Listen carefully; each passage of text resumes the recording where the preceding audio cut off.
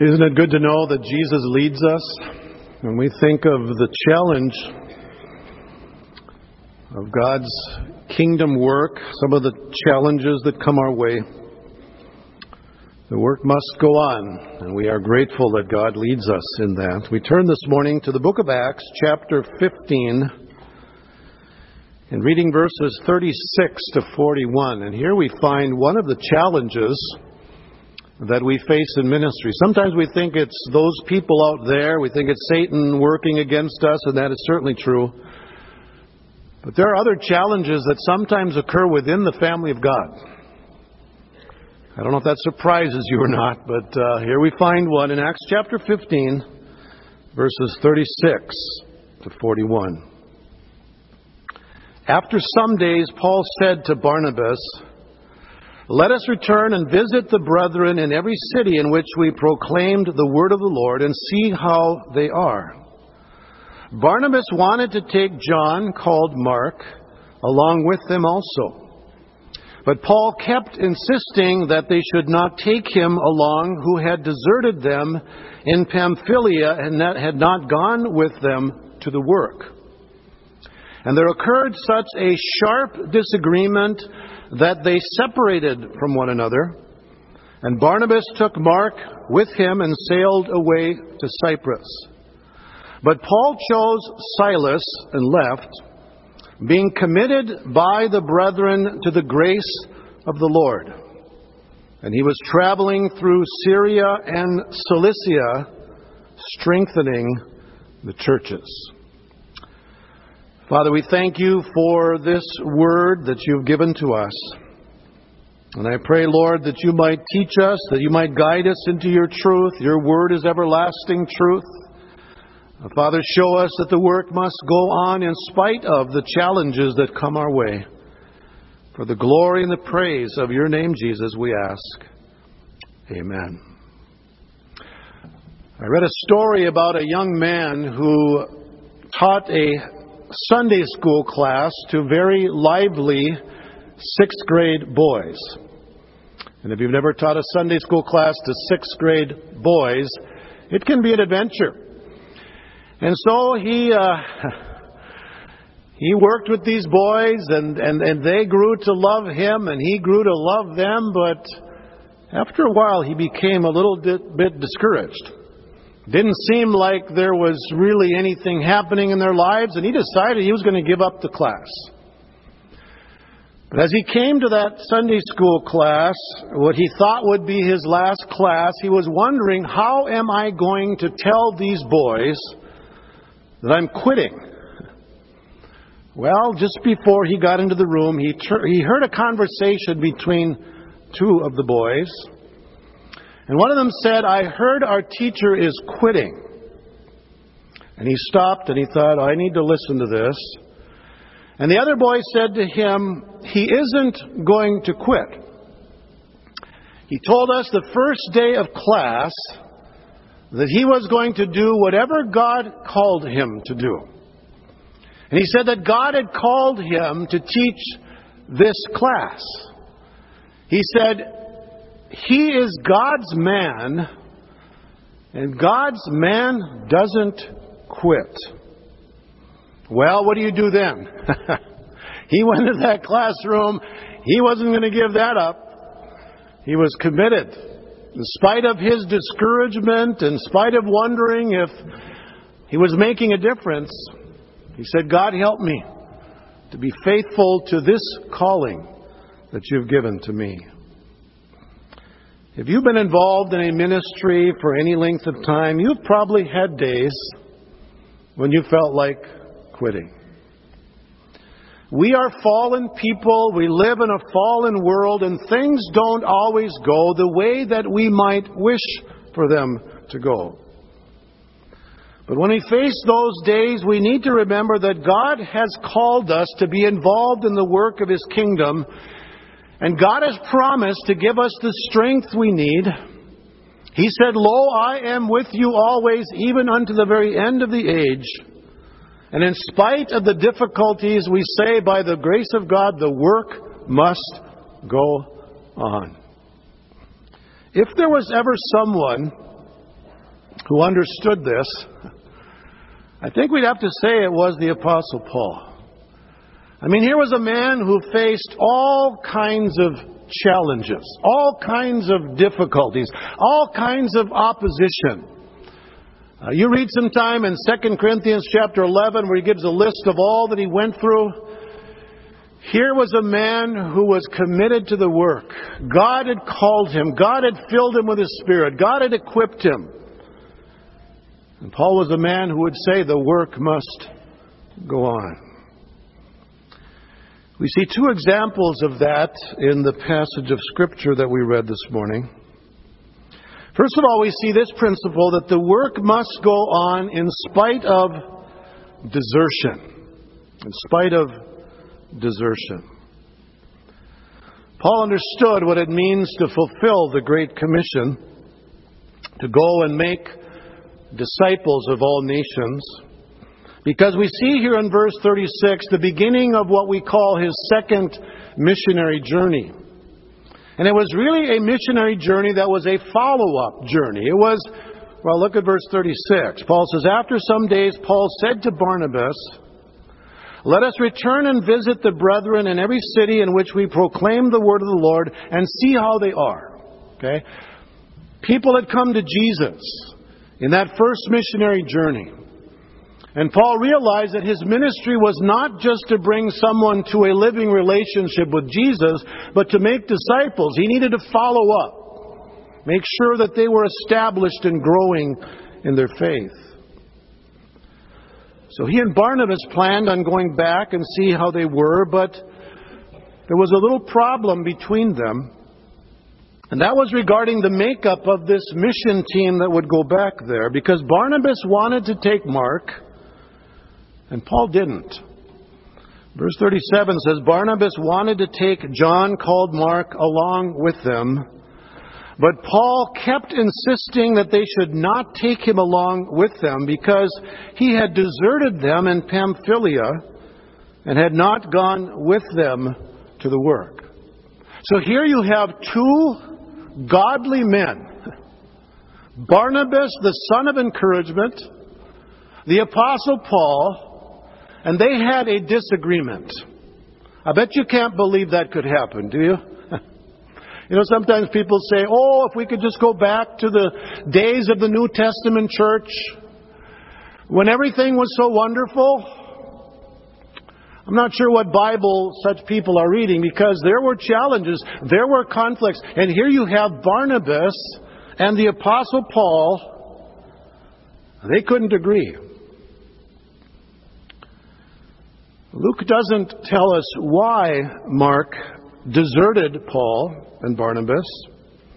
And if you go back to Acts chapter 13, Luke simply says that he left them and returned to Jerusalem. And there have been all kinds of speculations as to why he left. Was he sick? Was he afraid of persecution? Were the realities of missionary life that caused him to go back to Jerusalem? All of those are just speculation because we don't really know. But Luke uses really quite a strong word here to describe what Mark did. He uses the word deserted. And it's a word from which we get our English word apostasy. So it's kind of a strong term to use to describe what Mark did. And so you can see why Paul had some concern about taking Mark with them. If he deserted them once, would he do it again? Will this be a pattern when difficulty came that he would just leave? And so, from Paul's perspective, he just couldn't risk that. A.T. Robertson says, at Perga, Mark had faced the same task that Paul and Barnabas did, but he flinched and flickered and quit, is the way Robertson describes it. And Paul declined to repeat the experiment again with Mark. Now, if you look at what happened after Mark left them and went back to Jerusalem, you see something important. And that is that the work didn't stop because one person left and went back to Jerusalem. Paul didn't say, there's no way we can go on now. I mean, after all, we've had one desert us. There's no way we can go on now. No, the work must go on, and it did. And guess what? God blessed the work, in spite of the fact that one of their team deserted them. Just go back to Acts chapter 13 and see some of the things that happened even after Mark left them. Chapter 13, verse 42, as Paul and Barnabas were going out, the people kept begging that these things might be spoken to them the next Sabbath. And when the meeting of the synagogue had broken up, many of the Jews and the God-fearing proselytes followed Paul and Barnabas, who speaking to them were urging them to continue in the grace of God. The next Sabbath, nearly the whole city assembled to hear the word of the Lord. Chapter 14, they went to a city called Iconium. Verse 3, therefore they spent a long time there speaking boldly, with reliance upon the Lord, who was testifying to the word of His grace, granting that signs and wonders be done by their hands. Chapter 14, verse 21, they came to a town called Derbe.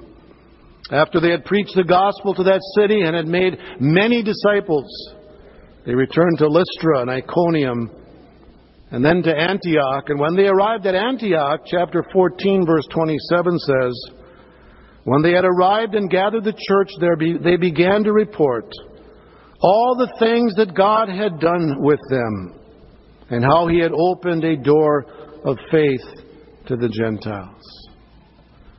The work doesn't stop when someone quits. We keep going.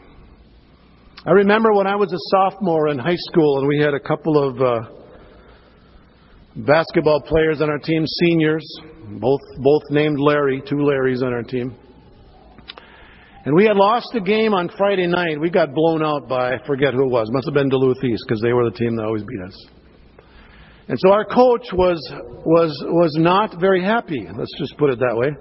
And we had a game on Saturday night, but he scheduled a practice on Saturday morning. And the two Larrys decided they weren't going to show up. Does that work well, Lori? Your senior leaders? They went skiing that day. We had a game that night. And after a little conversation the coach had with these two seniors, they decided to quit. They just walked out. Have to put up with this, that kind of attitude.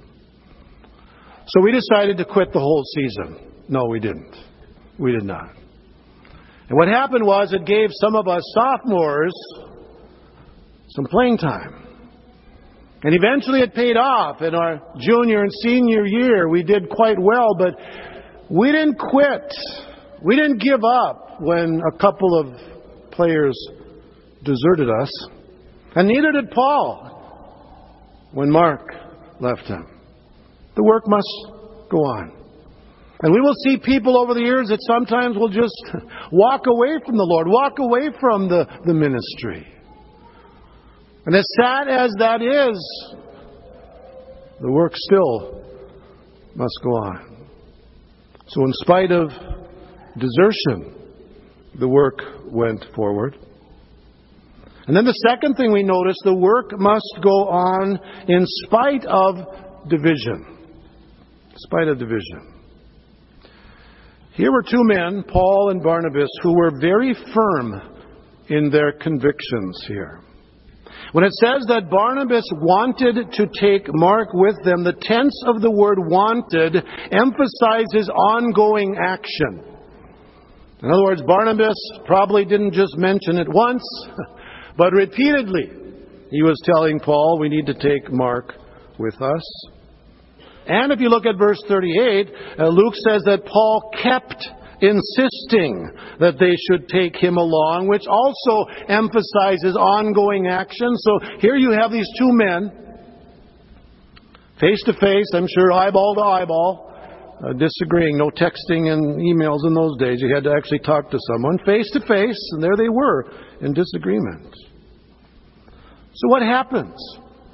when two people with opposite views are very firm in their convictions? Well, what happened here, verse 39 says, and there occurred such a sharp disagreement that they separated from one another. Now, some might say, well, wasn't there room for compromise here? How do you compromise in a situation like that? One says, take them. The other one says, leave them. What do you take, half of Mark and leave half of Mark, or what? I mean, what could you do? And so they separated. And the word translated sharp disagreement is the Greek word paroxysmos, from which we get our English word paroxysm. You've probably heard that word before, but what is a paroxysm? A paroxysm is defined as a sudden attack or outburst. And in the medical field, this word is used to describe a sudden recurrence or intensification of symptoms such as a spasm or a seizure. So, what would this suggest? It would suggest that this was not just a minor disagreement here. I mean, they were pretty firm with one another as to what should happen. Now, lest we think that this was an apostolic brawl, let me read to you what Richard Lenski says. He says, we need not overdraw the picture and speak of passionate and bitter words, of hot tempers and anger. Paul and Barnabas were not men of that common, cheap type. This clash was one between incompatible convictions. Barnabas being sure that Mark would prove fit for the task, Paul equally convinced that he would not prove fit. Neither insulted the other nor did anything regrettable. But because they had such opposite convictions in regard to Mark, the two men separated. And I would suggest to you that must have been a painful thing. Because Barnabas was the one who really brought Paul into the fellowship of believers. When the church didn't believe that this Saul of Tarsus who persecuted them was really a believer, it was Barnabas who brought Paul in, and they had a close relationship. And now they separate. They go their separate ways. And if you've had a disagreement with another believer and you go your separate ways, that's a painful thing. And it happens. In the body of Christ even, it happens. In studying this text, I learned some things that I hadn't really put together clearly. It seems like with every disagreement, there are probably things in the background that might contribute to that. Have you discovered that? When there's a disagreement with someone, there might have been something in the past that kind of might affect that. Well, for one thing, Barnabas and Mark were relatives. Did you know that? They were cousins, according to Colossians 4, verse 10. Do you think that could have had something to do with their disagreement, that Barnabas wanted to take cousin Mark with him and Paul didn't? Could it be that Barnabas wasn't able to be completely objective about Mark? I'm just asking the question. Do you think parents are able to be totally objective about their children? I think you know the answer to that. So that may have been in the background where Barnabas wanted his cousin and Paul didn't. Besides that, this event may have occurred after Paul had rebuked Peter, and it included, guess who? Barnabas. Look at Galatians chapter 2. Verse 11, Paul says, but when Cephas, or Peter, came to Antioch, I opposed him to his face, because he stood condemned. So there you got a face-to-face confrontation with Peter and Paul. And Paul writes, "For prior to the coming of certain men from James, he used to eat with the Gentiles. But when they came, he began to withdraw himself and stood aloof, fearing the party of the circumcision." So Peter would eat with the Gentiles when his Jewish buddies weren't around. But when his Jewish buddies came around, then he's not sure he wanted to be with the Gentiles. And then we have this statement in verse 13. "The rest of the Jews joined him in hypocrisy," Paul calls it, "with the result that even Barnabas was carried away by their hypocrisy." So not only did Paul rebuke Peter, Barnabas was involved in this rebuke as well. And have you been rebuked by someone? Do you think your old nature would have a tendency to remember that when there's another conflict? How many of you think so? The rest of you are either lying or what? I don't know. Okay, so that could be in the background as well.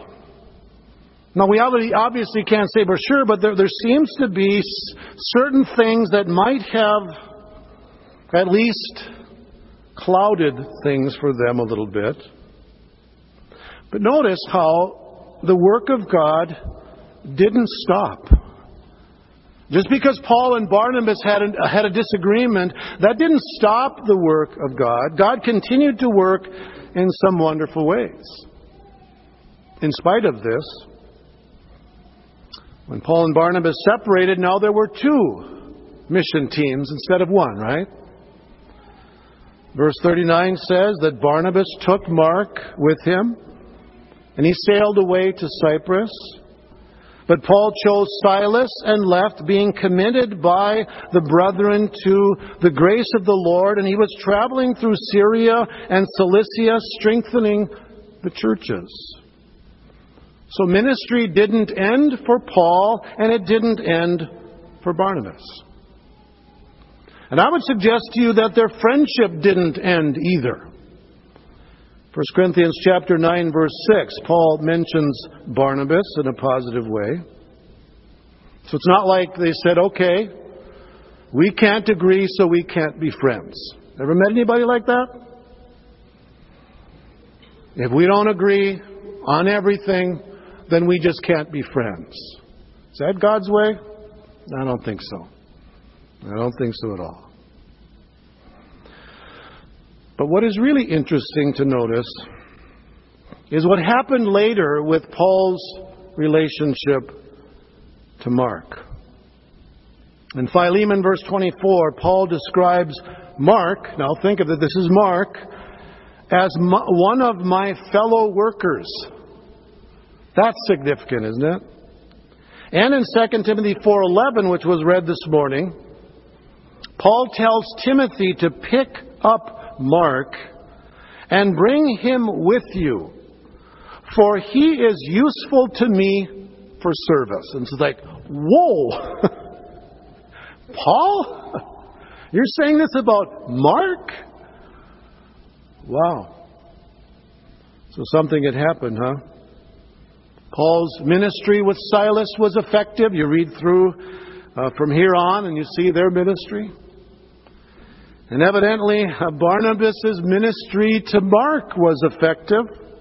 He helped him to mature in his faith to the point where Paul wanted Mark to be with him during the last days of his life. That's the context of 2 Timothy 4. Paul says, the time of my departure's come. He says, bring the parchments, bring my cloak, and make sure you bring Mark. Mark. Isn't it wonderful what God can do through imperfect people? And I think we all qualify, don't we? Imperfect people. In spite of desertion, in spite of division, the work went on because it's God's work. What did Jesus say? I will build my church, and the gates of Hades will not overpower it. God is committed that the work will go on.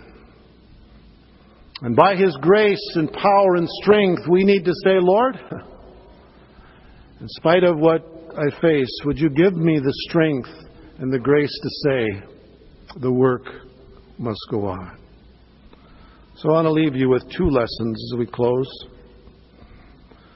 Number one, God can do His work without you. God can do His work without you. It is not dependent on you or me, but you will miss out on the blessing. When Mark deserted Paul and Barnabas, the work still went on. But Mark wasn't a part of it. And all those things that happened in that missionary journey as they went from place to place, Mark missed out on that. And I don't know about you, but I don't want to miss out on what God wants to do. In my years of ministry, I've seen several people who were involved in the Lord's work, and they basically quit. But God's work still goes on, doesn't it? And there's no one who's irreplaceable. No one. The second lesson, sometimes believers agree to disagree. But God is still able to use them. When Paul and Barnabas separated, God used both of them to build His kingdom because they believed that the work must go on. And I pray that God would work that in our lives today, that we would be committed to the work in spite of what may come. Maybe division, maybe desertion, maybe something else. But the work must go on. Jesus will build His church. Whether you and I are involved in it or not, but we'll miss out on the blessing. So let's say, Lord, work through me. Use me. In spite of all the challenges that we face in ministry, we have the promise of our Savior. I am with you always. Always. Even unto the very end of the age. Let's pray. Lord Jesus, we see an example here of the challenge that sometimes takes place within the family. With Barnabas and Paul and Mark. And yet, Lord, you still worked in that situation. Because you are committed to build your kingdom. And I thank you, Lord, that we can have a part in that. As we make ourselves available for you to fill with your power and to use for your glory. Thank you, Jesus, that you are able to work with imperfect people.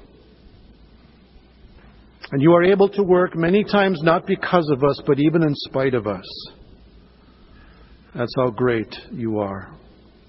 But Father, do your work in our hearts today.